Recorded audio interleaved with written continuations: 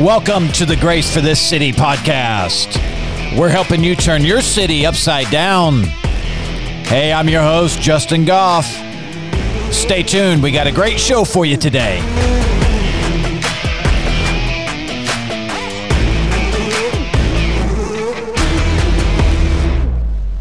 All right. Hey, thank you for tuning in to the podcast today. This is Justin. I'm your host. Hey, we're helping you turn your city upside down. How are we doing that? Well, we're giving you scriptural motivation and strategy so you can get out there and get some stuff done for your King, King Jesus. And we've got a great episode planned today for you. I'm joined in the studio right now by some very special guests, my good friend Mike Bishop. Good morning, Mike. Good morning, Justin. Thanks for having us. Yeah, man, we're so glad you're here. And former U.S. Congressman Randy Forbes. Good morning, sir. Justin, good morning. We're just delighted to be here with you today. Yes, sir. Man, I am honored that you guys are here. I mean, this is an all-star cast. Praise the Lord. Well, we've got some great things that we want to share with you today. Congressman and Mike are both doing tremendous things, and you know, it's good to know. I am so glad to know that there are people just like y'all that are working not just behind the scenes. There's a lot that goes on that no one even sees, but the movement and the momentum of what you're doing in front of the scenes, things that you're starting, things that you're leading, places that you're going. In fact, tonight you are the keynote speaker for our local National Day of Prayer gathering. That's tremendous. But some things that you've done and kind of known for, of course, you were the congressman, U.S. representative for Virginia, right? That's correct. And you also are co-founder of the Congressional Prayer Caucus. And there's some tremendous things happening there. Justin, you know, one of the things that we appreciate so much being here with you, we appreciate what you're doing, but also because we just want to give people encouragement and joy because, you know, everything they see on TV today, much of it's censored, much of it has agendas, and they're getting the bad stuff and they're not seeing the stuff that the Lord really is doing, and He's doing some exciting, powerful stuff out there, and part of it is what He's doing within government, even though we see all of this bad stuff that's taken place. Mike, you mentioned Mike, you know all the wonderful stuff that Mike does, but Mike is the co-chairman of the, is the co-director. We have state directors for all of our prayer caucuses. We are in 41 states now, and Arkansas has just a powerful state prayer caucus. It's led by Mary Bentley. It was Jason Rapert, who was the chairman before that. But they're doing some exciting, wonderful things. Yeah, we like Mary. Across the country, and we're just excited to be here to talk about some of those today. Yes, sir. Yes, sir. Mike, so yeah, you are the you're helping to lead the Arkansas prayer caucus, right? Yes. About a year ago, I was invited. You know Tony Rose. Tony, oh yeah, yep. Hey Tony. That's right. Hey Tony. I'm sure she's tuning in this morning. She's probably listening. But you know, she and I started about 5 years ago a movement called An American Speaks. Yeah, and tremendous. The primary purpose of that at the time was to raise the Christian voice, to invigorate and re-energize us, and just becoming aware of what was happening. And then through that, Tony began working with Senator Rapert and with Mary, and of course Congressman Forbes. And we got so impressed with what they were doing through the Congressional Prayer Caucus that when we were asked to join and help lead the effort here in Arkansas, it was a true privilege to get to do that. Yeah, tell us really quickly, kind of that the story of Room 219. Yep, 219. It's interesting, Justin. So go back to 2005, and many of us and many of the people listening to you today, they were sensing something was happening in the country. And to be honest with you, we couldn't really put our fingers on exactly what was happening, but we knew it wasn't organic. It wasn't something that was just evolving, that all of a sudden people started reading books and they were turning away from the Lord. This was something that was organized, it was financed, it was well orchestrated, an anti-faith movement that was beginning in the country. And what we realized was that we wanted to do something, but we wanted to do what the Lord wanted us to do. We didn't want to just do what we thought was the smartest thing or the wisest thing to do, because we knew that was going to be so important. And one of the things the Lord led us to do was to begin to pray for the country. And it started with a room, it was 219, which is the room that's closest to the House of Representatives chamber. And I'll be honest with you, I felt the Lord leading me to go in there and pray for the country and to bring members members of Congress in. But for 6 months, we couldn't get many people to join. I mean, it would be me and one other member from Alabama, or me and a member from Texas.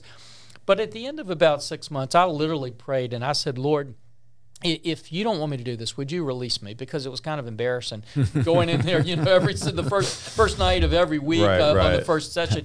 And Justin, I don't expect people to believe this, but it was just true. The Lord does some wonderful things. I get up, I open the door, and there's 10 members of Congress out there. Okay. And each of them had come separately, and they said, we've been wanting to come for some reason or the other. We haven't. Have you finished praying yet? And I said, no, come on in. By the time I left Congress, which was 16 years later, it would be packed. Every single session, the first night of the week, when we would all come back in, the first votes were always around 6 o'clock or 6:30, because people were flying in from all over the country. You cast your first votes, and they would go into that room, Republicans and Democrats, and get down on their knees and pray for God's healing of our land. And all of a sudden, that began to take on around the country. And we began to see two things. One, the power we would have in prayer. But secondly, it's not kneeling in prayer. That's the start. But then it's being willing to stand up and fight for some of these things that were going on. We grew quickly to over 100 members of Congress. We had the U.S. Senate, the U.S. House, who then began to realize we needed to be strategic and pushing back on this anti-faith stuff. And we started winning, and they're continuing to win. But then that grew, Justin, from just 100 and some members of Congress to 41 states, now that we have legislative prayer caucuses in, and we have wonderful people like Mike and Tony in each of these states. But the great thing is, Justin, what they're doing is they're committing to the Lord in prayer and calling people to prayer. But secondly, realizing that if we're going to win, we need to be strategic, and we need to build the networks to win. And that's what we're about doing so we can transform this country. So the room 219, there's a room 219 in every, so that's kind of the theme. Let's gather and pray in room. Well, it was interesting in how it kind of got started from there. After we began praying, I was actually invited to a church in Richmond, Virginia, and it was just one of those kind of bring your politician to church day, where you've seen them all before. Show and tell. Yeah, show and tell. You lined up on the front row, and the pastor just said, Randy, you're the highest ranking elected official here. Will you come up, just share a little bit about what's going on in Washington? Well, instead of sharing about taxes and all this, I shared about room 219. That we're going to, and it was not very eventful. Everybody just appreciated you being there. I left, and next day I'm driving up to D.C. to go to the session, and I get a call from their Commonwealth's attorney there, and he says, Randy, he said, you don't know what happened in this church the other day, and he said, our men now are gathering at 2:19 in the afternoon on a conference call, and we're praying for the country. The women that's a good idea. The women are setting up a room called 2:19 in the front of the church to pray for the country. Said, this is a powerful thing. When leaders pray, other people believe they can come up and pray too. And so that led us to create the first ever Congressional Prayer Caucus in the history of the United States Congress. And when we did, it is the first time a caucus was set up to defend and protect faith and faith issues. And it has just grown exponentially since that time. Wow. A lot of people right now, the sentiment towards elected officials is kind of, low. But, this is tremendous. And just want to say thank you, sir. I believe in what you guys do, really do. And I think people want to. People want to believe. They want to really put their whole confidence that the people that they elect and choose to go represent them are doing just that. And I think these movements like this, personally, really gives hope. We're in a very conservative area. We're in the Bible Belt. Okay, a lot of people, are very familiar. They know some biblical ideas. But then, and we talked about this a little bit before, is like, I grew up kind of, and no one directly told me, but I really felt it when I got into ministry, is this, hey, let's not talk about this kind of stuff. Let's keep these two worlds separate. And just hearing and seeing, you can go to the website, the cpcfoundation.com, and go to the Prayer Caucus initiative page. You can see where these are established. This is hopeful. And just what you just said there, just sharing that story and how it impacted even that local church. You weren't necessarily invited there as a minister. You weren't the evangelist, but look at what happened. The impact, spiritually even, that you had on that church. That's amazing. One of the things that just amaze me, Justin, is I'll be with Christians who will tell me over and over again, we really hate what the secularists are doing to our country and to our children. We hate what they're teaching them in school. Talking to that. We hate for what they are getting them to believe. And I was somewhere the other day, another part of the country, and a lady came up to me and she said, don't you just hate what the secularists are doing to our children, and don't you just hate what they're doing to our schools? And then she said this, and she said, we really appreciate what you're doing to stand up to them. And I listened to her and I said, well, thank you, but let me tell you what I worry about more. Mm-hmm. And she said, what? I said, what the secularists are doing to you. Mm-hmm. And then and she looked at me puzzled and she said, oh no, I'm a very committed Christian. I said, let me just throw these couple of things at you. I said, first of all, the number one thing that's transformational in my life and your life is the fact that Jesus Christ died and he rose from the dead. And I looked at her and I said, the secularists have got you living your life as though that's a theory, not a fact. And how many Christians do we have that say, I'm constantly testing my theory. I'm praying if God doesn't answer this, maybe he's not true. If God doesn't do this, maybe he's not true. If we believe the secularists, we live our lives as though that fact was a theory instead of truth. And yet you look at the secularists today, and if nothing else is true, we know that you can take all of the money they can accumulate, all the knowledge that they have, and they can't hold a marriage together. Mm-hmm, they can't take a young person and give him meaning and purpose in his life, or even keep him from wanting to commit suicide. And yet you give that fact that Jesus Christ rose from the dead, if they live as though that's true, it is going to transform their lives. But the second thing, Justin, and this is a huge thing for all your listeners to realize, the secularists have duped us into believing the same metrics that they use. So if you and I were to go next door and we could pack 50,000 people in the stadium, we would say, look at this. Isn't this wonderful? Isn't this great? Yeah. And yet look at what God's always done. He took one man to change the world, 12 disciples to rewrite civilization. He looked at Gideon and said, you got too many men. He took one prostitute. He took a prostitute. I see where you're going. I love this. He took a prostitute and he said, you proclaim that Jesus Christ rose. But the figure we tell everybody is 12%. If you look across the world, every historical event, every country, every corporation, every church, 12%, and it could be 11, it could be 13, but about 12% of the people can transform that country. We don't need to be focused on 50% or 100,000 people stadiums. If we find the 12%, and I promise you there's 12% of people in this country who believe Jesus Christ rose from the dead, who believe in the principles of the Bible, if we find those 12% and we get them to do three things: one, pray, but two, then be strategic. And I'll just say this with all the humility I can. Christians are the least strategic people that I've ever met in my life, and getting them to be strategic is important. That's but for real. The third thing is being willing to build networks, because Christians love to say, no, I'm just going to go in my prayer room. I'm going to go up on my cabin. I'm going to go somewhere else. I can do this. I don't need other people. If you're going to run this church today, you need electricity, probably, and air conditioning to do it. I mean, that's just to get people in here. If you're going to win in the 21st century, you've got to be strategic and to build networks. That's what the Congressional Prayer Caucus with these leaders are trying to do to that 12%. That's we do phenomenal. It, we'll change the country. Now, I didn't say this before, but of course, you also founded the National Strategic Center. National Strategic Center, and what it is, my expertise in Congress was national strategy. Okay. Yes. I was studying how we built budgets to beat and protect against the Chinese, the Russians, those kind of things. And what I realized, Justin, was we're facing today every bit as big a challenge within the country as we have without the country. And yet we haven't used those same strategic principles to come here and say, how do we act strategically instead of just emotionally and all over the map? The National Strategic Center is the first center of its kind in America where we bring together the best strategists in the country to say, what are the anti-faith people doing? How are they attacking us? How are they going to attack you? How are they going to attack Mike? But then how do we create strategies to defend and protect against that and to protect our children and our grandchildren and their futures? I love that. And, of course, we need to follow with that where we can get some information out to the folks. But, I'm seeing that. I'm seeing people with a lot of want to, but with no how to. There, in our area, there's that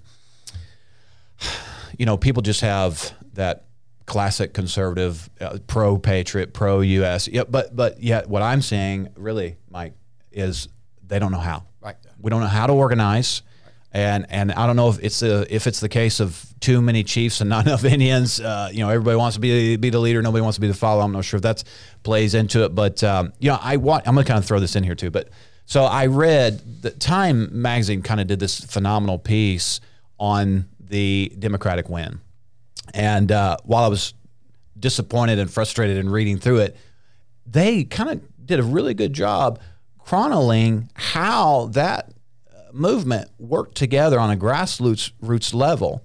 And there probably was some shenanigans and some funny business going on, but still, here they are. They're putting together this piece, and they're talking about how this group worked with this group and that group worked with this group, and regardless of whether anybody believes it was shenanigans or not, the point was they worked together at a level that I think it even shocked them. That's what we need on this level. So I lead a local church. I'm involved in a local community.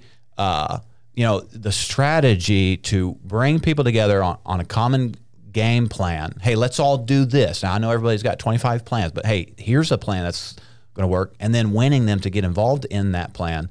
We need that. We need more of that. Justin, you're exactly right. And I want to tell you, I love Christians. I've been one of them since I was 9 years old. Well, we need help, brother. We're the worst strategists. And also, we are. And we don't play well in the sandbox together because everybody, I walked in. That's the devil. You know what? You're right. The Tower of Babel. Oh, my goodness. But there was this huge organization. You would know this organization. They were broadcasters. Okay. And I walk into them, and they asked me to come talk to them. What do we need to do to win? And about strategy stuff. And the first thing I told them was this. I said, look, I love all you guys. I love what you do. But here's the problem I got. 98% of you who came in today believe the Lord spoke to you personally about what you need to do for this country and where you need to go. Right. And you think anybody who disagrees with that is heresy and they're wrong and you're not going to listen to them. Yeah. I said, that's the problem. I said, that's why you're losing. I said, Justin, right. I can tell you, we have tried to get some of the bigger Christian organizations in a room together. They're more jealous and competitive of each other. And I'm not downplaying that they do wonderful ministries. but it's for real. But if we're going to win, that's why we say this. We start with the fact Jesus Christ is alive, and we got a lot of power there that we just leave on the shelf. The second thing is 12%. What I need to do is find that 12%. Okay. And look, if 20% of them don't want to work together, don't want to be strategic, it's okay. It's okay. We just keep moving together ourselves. It's but what you and I have to find, and what your listeners have to find, if they want to win, is we have to recognize you are exactly right. You can say what you want to about deceptive practices or anything else. The real essence why they won this election is because they were able to come together strategically and build the networks. Yeah. If we can do the same thing, we can turn this country around. Mm-hmm. But we've got to be strategic, and that's what we do at the strategic. But then secondly, find ways to come together. I'll take Arkansas. You're a bastion of people who love the Lord, who are conservative. But if you can't come together and build those networks, you will lose what you have. It may be 20 years from now. It may be 20 days from now. But that's why it's so important that we not be. You and I were talking about that parable of the wheat and the tares. We don't want to be the ones that fell asleep and let them come in and plant the tares. That's so good. I mean, and because in effect, in a lot of ways, when you see the direction that the current administration's taken, a lot of people they're not game for that. And people are going, well, but how? And at some point, we fell asleep. We snoozed a little bit, right? We fell asleep. And so, if we want to see a difference going forward, because there is hope. There's hope, and it's not fluff. It's not pie in the sky. It is real stuff. Yeah. The other thing that's interesting, Justin, if you look, most of your listeners feel this way. You probably feel this way. I feel this way. Some of us wake up in the middle of the night and we just know something's not right with the country. We don't know we can't always put our hand on it. Now, we can see all the legislation that's coming out we think is horrible, but you're still wrestling with something. And here's what the something is.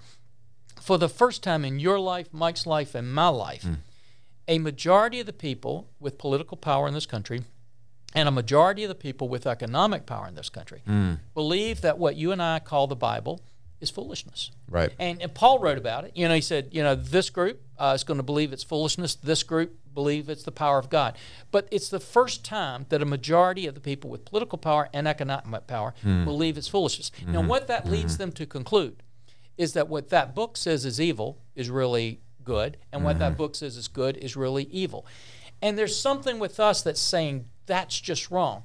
Now, Justin, the other thing that we're seeing, first time in my lifetime, and I've been in this a long time, is we are seeing the people with that political power and that economic power are willing to use it to force you to live your life as though what the Scriptures say is evil is good, and what the Scriptures say is good is evil.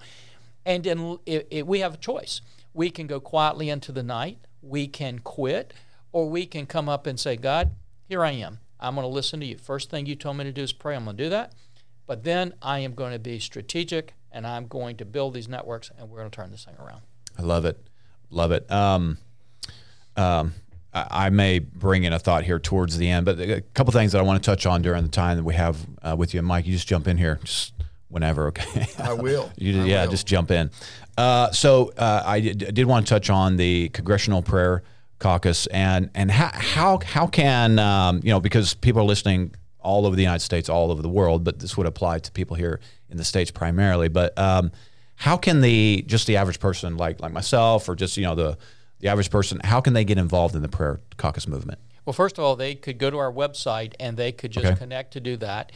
The other thing they can do, and I wasn't going to raise it, but I'll give it to you. I think I have it here. There's a telephone number that I can give you. Yes, please. 757-367-8445. If they'll just text CPCF, that's the initials for the Congressional Prayer Caucus Foundation, CPCF in all caps, then they will be connected and somebody will connect back to them and they'll begin getting information on what's going on with the Attacks on Faith, how they can help, things they can do in their communities to change this around. And one of the things, Justin, we're seeing people doing, this is not just something that people can say, why don't they do something? The question we ask everybody, are you one of that 12%? Or you're not. And most people say, I want to be one of those 12%. Yeah. And one of the things we're trying to do is we're building things that we call faith impact groups. It is different than a Bible study. It's different than a prayer group. Many of them were Bible studies, were prayer groups, but it's men coming together, or men and women coming together, or women coming together and saying, look, we're going to look at verses. We're going to look at the Scriptures, but here's the other thing we're going to do. We understand this is a fight for faith in our country. And at the end of this time, we're going to ask this, what can we do to defend faith in our community this week? Not 6 months from now, not 6 years from now. And we actually send out for them. We call them toolkits, but it's something what any ordinary individual can take, and they can say, I can do this, and it makes a difference in their community. If we begin to make that structure build up where we're uniting together across the country, again, we're going to turn the culture of this country around. I appreciate this thing you've repeated several times. And it's this: is that the average person needs to get involved. I think in some ways there's some undue pressure put on you guys. And then when you all don't perform exactly or dance to the tune that everybody plays, then everybody throws you under the bus. That's not fair, because regular men and women, righteous men and women, just need to get involved. That famous quote's been attributed to several different people, but basically all it takes for evil to prevail is for good men to do nothing. And so this is a way, and I want to encourage everybody listening, hey, part of what our podcast is helping you to turn your cities upside down. But if you don't get involved, if you don't take action, if you don't take advantage of opportunities like this that are being provided, you're just going to be frustrated. And so this is a good opportunity for you to take those steps to help turn your city, turn your state, turn your region upside down. And so get involved in that. There's a number. We'll put all this in the show notes, the website and the telephone number. Get involved in that. The second thing that I want to touch on here is the In God We Trust movement.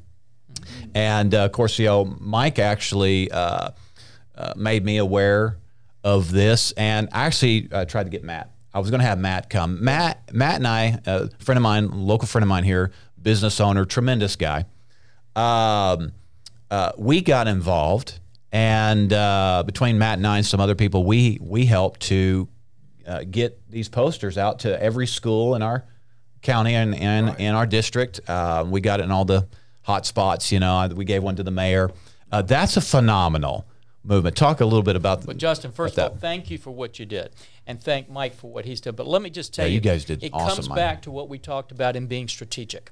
And this whole thing started strategically. And here's what happened. We were seeing them ripping God out of everything, ripping them out of our textbooks, taking them off the walls. I had a senator from the Midwest. He came to me, and he said, Randy, I've never helped with this stuff before. That's what he called it. That's what non-Christians normally call Christian stuff, this stuff before. But he said, let me just tell you what happened. He said, I went home last weekend, and my little girl is in the first grade, and she came home and she told her mother that they were going to have self-esteem day. And he said, I don't know what that is, but they're going to have something called self-esteem day. And she needed to come to her class and tell them something that made her special. My wife told her what your wife would have probably told your children. Said, you go tell them that God made you and he made you special. Wow. Okay. He said, my little girl in the first grade in a Midwestern conservative state raised her hand, jumped back and said, Mommy, you don't understand. I can't say God in school. Wow. He said, I cried. He said, I cried because I thought if she can't feel she can say that. Think about the kids in New York and Vermont and these other places. And he said, will you help us? What can we do? And I said, well, yeah. I said, there are some things we can do. And so we actually drafted a resolution for the floor of the House of Representatives that reaffirmed our national motto, In God We Trust. Right. Now, the liberals attacked it. They hated it. But at the end of the day, 396 people voted for it. But what they missed, Justin, was why we strategically did that. The second part of that resolution said, and encourage it to be put up in schools, public institutions, public buildings. Yes. We then launched an effort. I went back and I looked at my own office, and here I just did this resolution.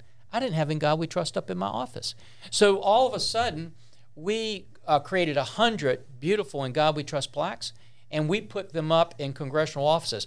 And we put them up in the Speaker's office and the Minority Leader's office and the Majority Leader's office, 100 members of Congress. But then what we started telling people is, they can tear it out of the history books, but you can get it up in your classrooms. You can put it up in your homes and your businesses. If a child walks into school and a teacher's saying you can't say God, and they see In God We Trust in that classroom, they're saying, yes, I can. Yeah. The interesting thing, Justin, to talk about how we can turn this thing around, the largest conservative movement that had happened in the last 10 years before that was, believe it or not, Chick-fil-A Appreciation Day. Okay. 983,000 people went out to kind of say we're supporting Chick-fil-A. Yeah. And In God We Trust, from that day on, over 4 million In God We Trust plaques went up around America. Okay. We had people calling us just like you. We had a man calling from Ohio that said, I went to my school. He said, I was surprised how easy it was to get it in there. He's now on a crusade to get it put up in classrooms across there. We had last year, I think it was 11 states that actually passed laws putting In God We Trust up in classrooms. That's big deal change, Justin. And you had a part of that, and everybody that put up one of those plaques had a major part. Congressman, if I can add to that, one of the things that happened in that, and this is just for those of you that are listening, this is how this can work in your community. Once we were made aware of the program, we were at a unity prayer meeting, and we just mentioned the fact. And then the first night, we had enough money pledged by people like Justin and Matt and others. There was one little boy that was there. He was, 9 or 10 years old at the time. He came up to me afterwards and gave me $1. He wanted to be part of it. He wanted to sponsor a poster that we put up in the schools. We then we worked through a program with Home Depot. And we were able to get the frames, and we come together, and we had a framing party for these. And we had about 30 people show up in one of our fellowship halls, put them together, and then, again, several of us, Justin and Matt and several of us went out school by school and presented those and prayed for that school. And it's just been phenomenal how it does. And what that does is what I've seen here in our area is that it just makes me, what else can I do? What else can Mike, that's so true. One of the things, Justin, you were talking about, when leaders stand up, the great thing is if a member of Congress will stand up Then a state legislator says, I can stand up. Then a city council member says, I can stand up. But then a father or mother says, I can stand up in my own home, you know, and put In God We Trust up here. Wow. That's what that 12% began to do to transform the country. And I'm glad you said that about, because Justin had raised earlier how everybody can do something. Even the children can do. I mean, you know, this young boy that came in and gave you that dollar. I still remember we were fighting a huge piece of legislation when I was a state legislature against the gambling industry, and they had spent $2.5 million to destroy me and destroy Virginia at that time, and we were pushing them back. We'd won every single thing, but I'm going to tell you, there was one moment when I'm just feeling overwhelmed. I'm saying, how am I going to stand up to this? I was in my office. I was just really overwhelmed because it looked like they were going to win. They ultimately didn't, but it looked like they were going to win. And I look up, and there's this boy. He's probably 10 or 12 years old. And I'm wondering, first of all, how did you get through security? How did you get there? You know, he's at my door, and he's looking at me, and he just says, Mr. Forbes, and I said, yes, son. He said, I just wanted to come and tell you my family has been praying for you. Don't quit. Wow. And I'm going to tell you, if he'd have given me $1 million, Justin, it couldn't have been more powerful. And I said, son, we're not. And, you know, they're the kinds of things that the 10-year-olds, the 12-year-olds, the 15-year-olds can do that's going to turn this country around. Wow. You know, Mike, if I remember right, you know, we went to all these schools. You know, we got our picture with them. And I think there was only one superintendent that struggled just a little bit. But I'm armed though with like, no, this is law, brother. Yeah, that's right. This is the law. We were one of those 11 states that you were referencing that put it into law. State Senator Jim Dodson here. Jim did a great job. Of course, Jason did a great job. Yeah, Jason was working with that. And you know, Justin, one of the interesting things, we had a city. It's a pretty good-sized city, and they wanted to put In God We Trust. The sheriff actually put it on his vehicles, and one of these anti-faith organizations wrote him a letter. Well, the great thing is now we have legal departments, and so our legal department, we were contacted, and they said, well, they're saying we can't do this. I said, oh, wait a minute.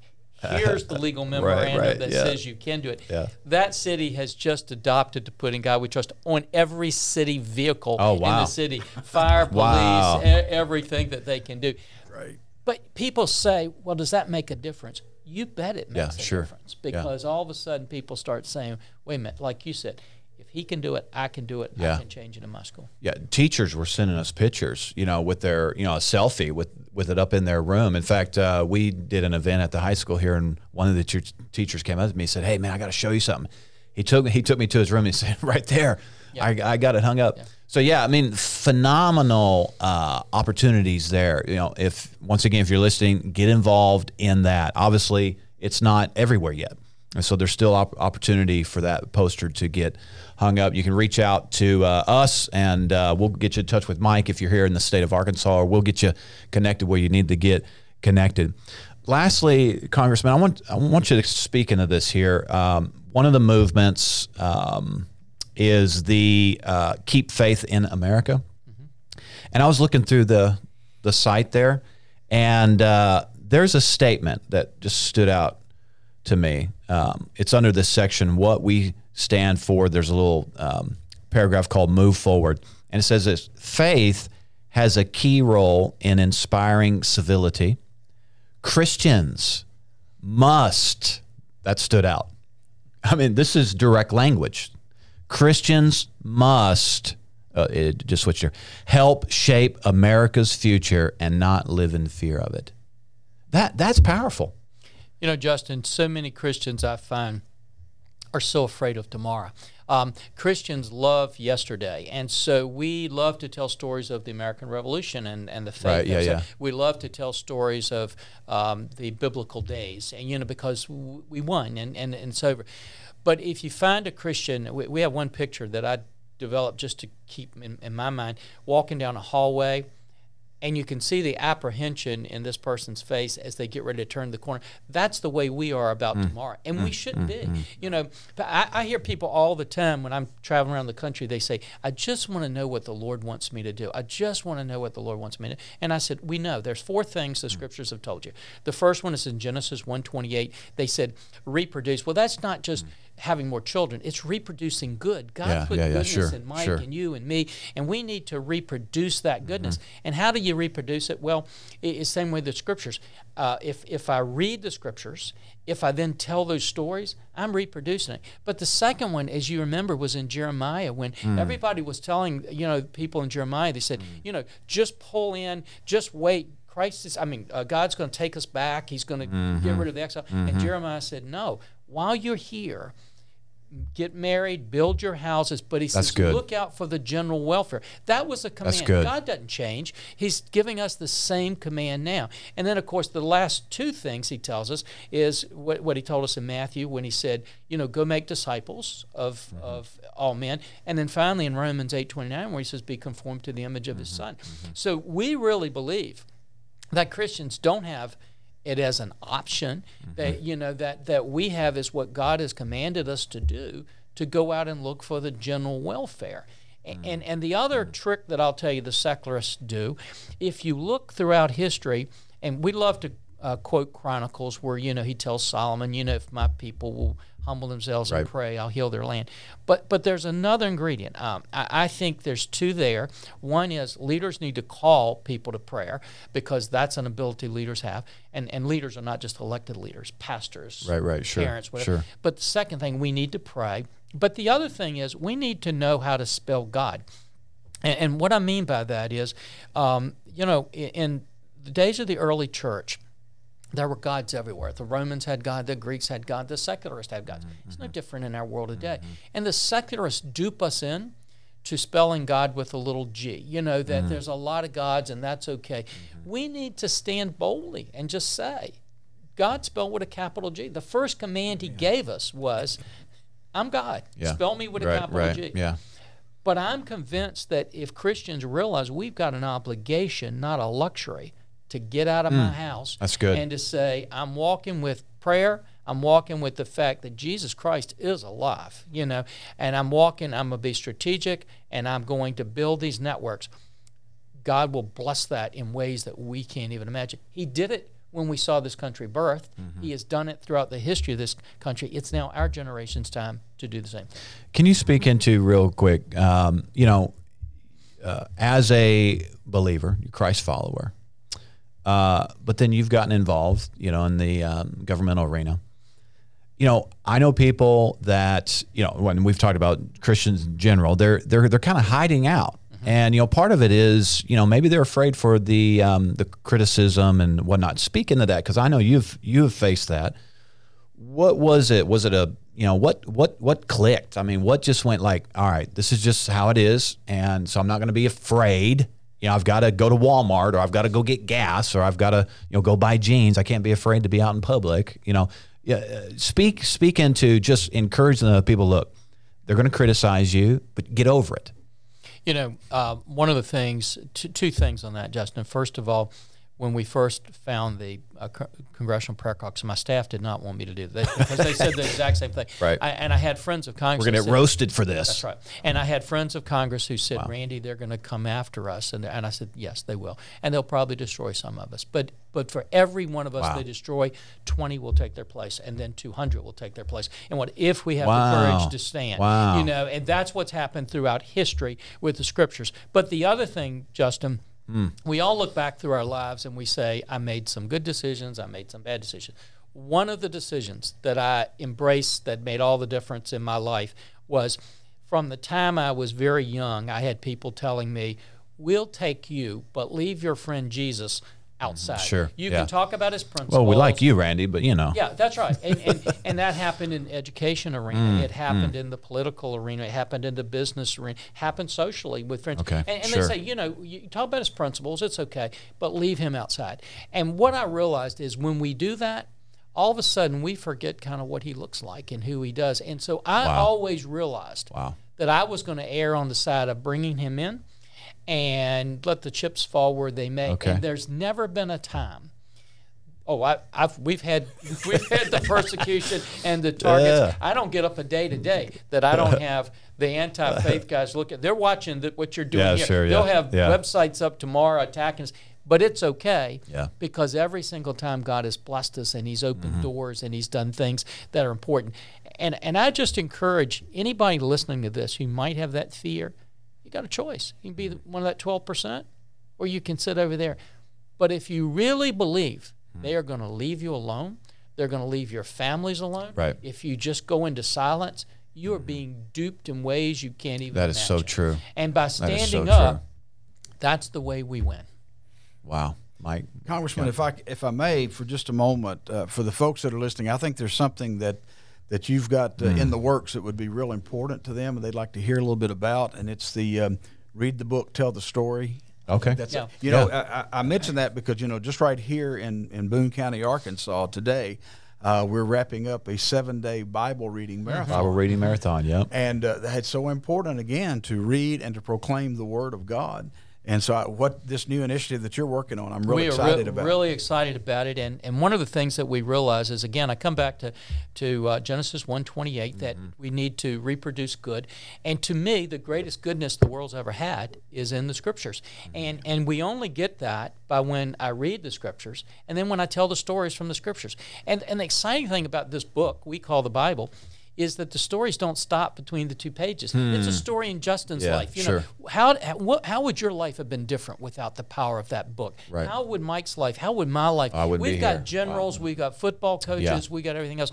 So we've got a wonderful, wonderful man, Don Carey. Don was a NFL football player for 10 years with Detroit. He's just this articulate, great-looking, wonderful African-American young man who I just love so much. He led the league in tackles in 2015. But Don is actually spearheading a whole movement called Read the Book, Tell the Story. Okay. And one of the things we're going into is we actually try to get scholarships, $1,000, $2,000, but we go into schools and universities and say, if you read this book and find the most creative way to tell this story, we'll give you the scholarship. It's amazing how many young people then come back and say, okay, I read the book, here's the way I tell this, here's what he did in my life. But the other thing is we are terrible storytellers as Christians unless we're telling the old stories. In Arkansas, in this town today, there are people whose lives are enormous stories. We need to capture them and tell them. You need to do it from that pulpit. I need to do it from my pulpit, wherever that might be. Mike needs to do it from his. So part of this is also capturing those generals out there, those movie stars out there, those ordinary citizens out there who read that book, tell their story. Because when people are hearing that, all of a sudden they're realizing, oh my gosh, this is different than what the media. Last thing I'll tell you is you mentioned a lot of the lack of favorability for people in office. There are a lot of people in office that people don't get to see, that love the Lord, committed to the Lord, are standing up. It's just what you hear on the news and what you see isn't telling the whole story. And we need to tell those stories too. Yeah. That's one of the reasons, Congressman, that inspired me to invite you here, because we hear in all of the media and everything, we hear so many bad things, but we know there's hope.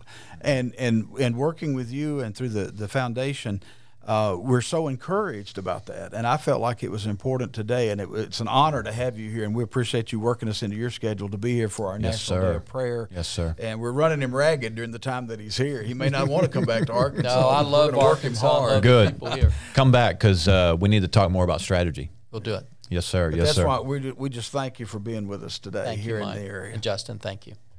Thank you, guys. Hey, well, I hope you enjoyed the podcast today. Hey, if we can join with you in prayer, please reach out to us. You can send us an email at hello@gracecitychurch.tv. That's hello@gracecitychurch.tv, or call us 870-741-9099. Leave a message. Somebody will get right back with you. But it would be our honor to just stand with you, agree with you if you need prayer for anything. Guys, once again, thank you so much. Mike, you got any closing thoughts here you want to leave with anybody? No, just to get involved. Be sure. I think, Justin, you're going to share the phone number and some information, how they can link all that in the contact. show notes. Yeah, reach out to the foundation. You be part of that 12%, as the congressman said, and start it in your community. You can make a difference. Awesome. Really make a difference. Mike, if they're in Arkansas, how can they get a hold of An American Speaks? If you can look at our website, anamericanspeaks.com. We also have the Arkansas Prayer Caucus. You can find us online and on Facebook. Reach out to us, and we'll help you. In any other part of Arkansas, we'll help you. Awesome. Okay. Congressman, thank you, sir. Mike, thank you, guys. This has been tremendous. All right. Well, hey, until next time, be blessed.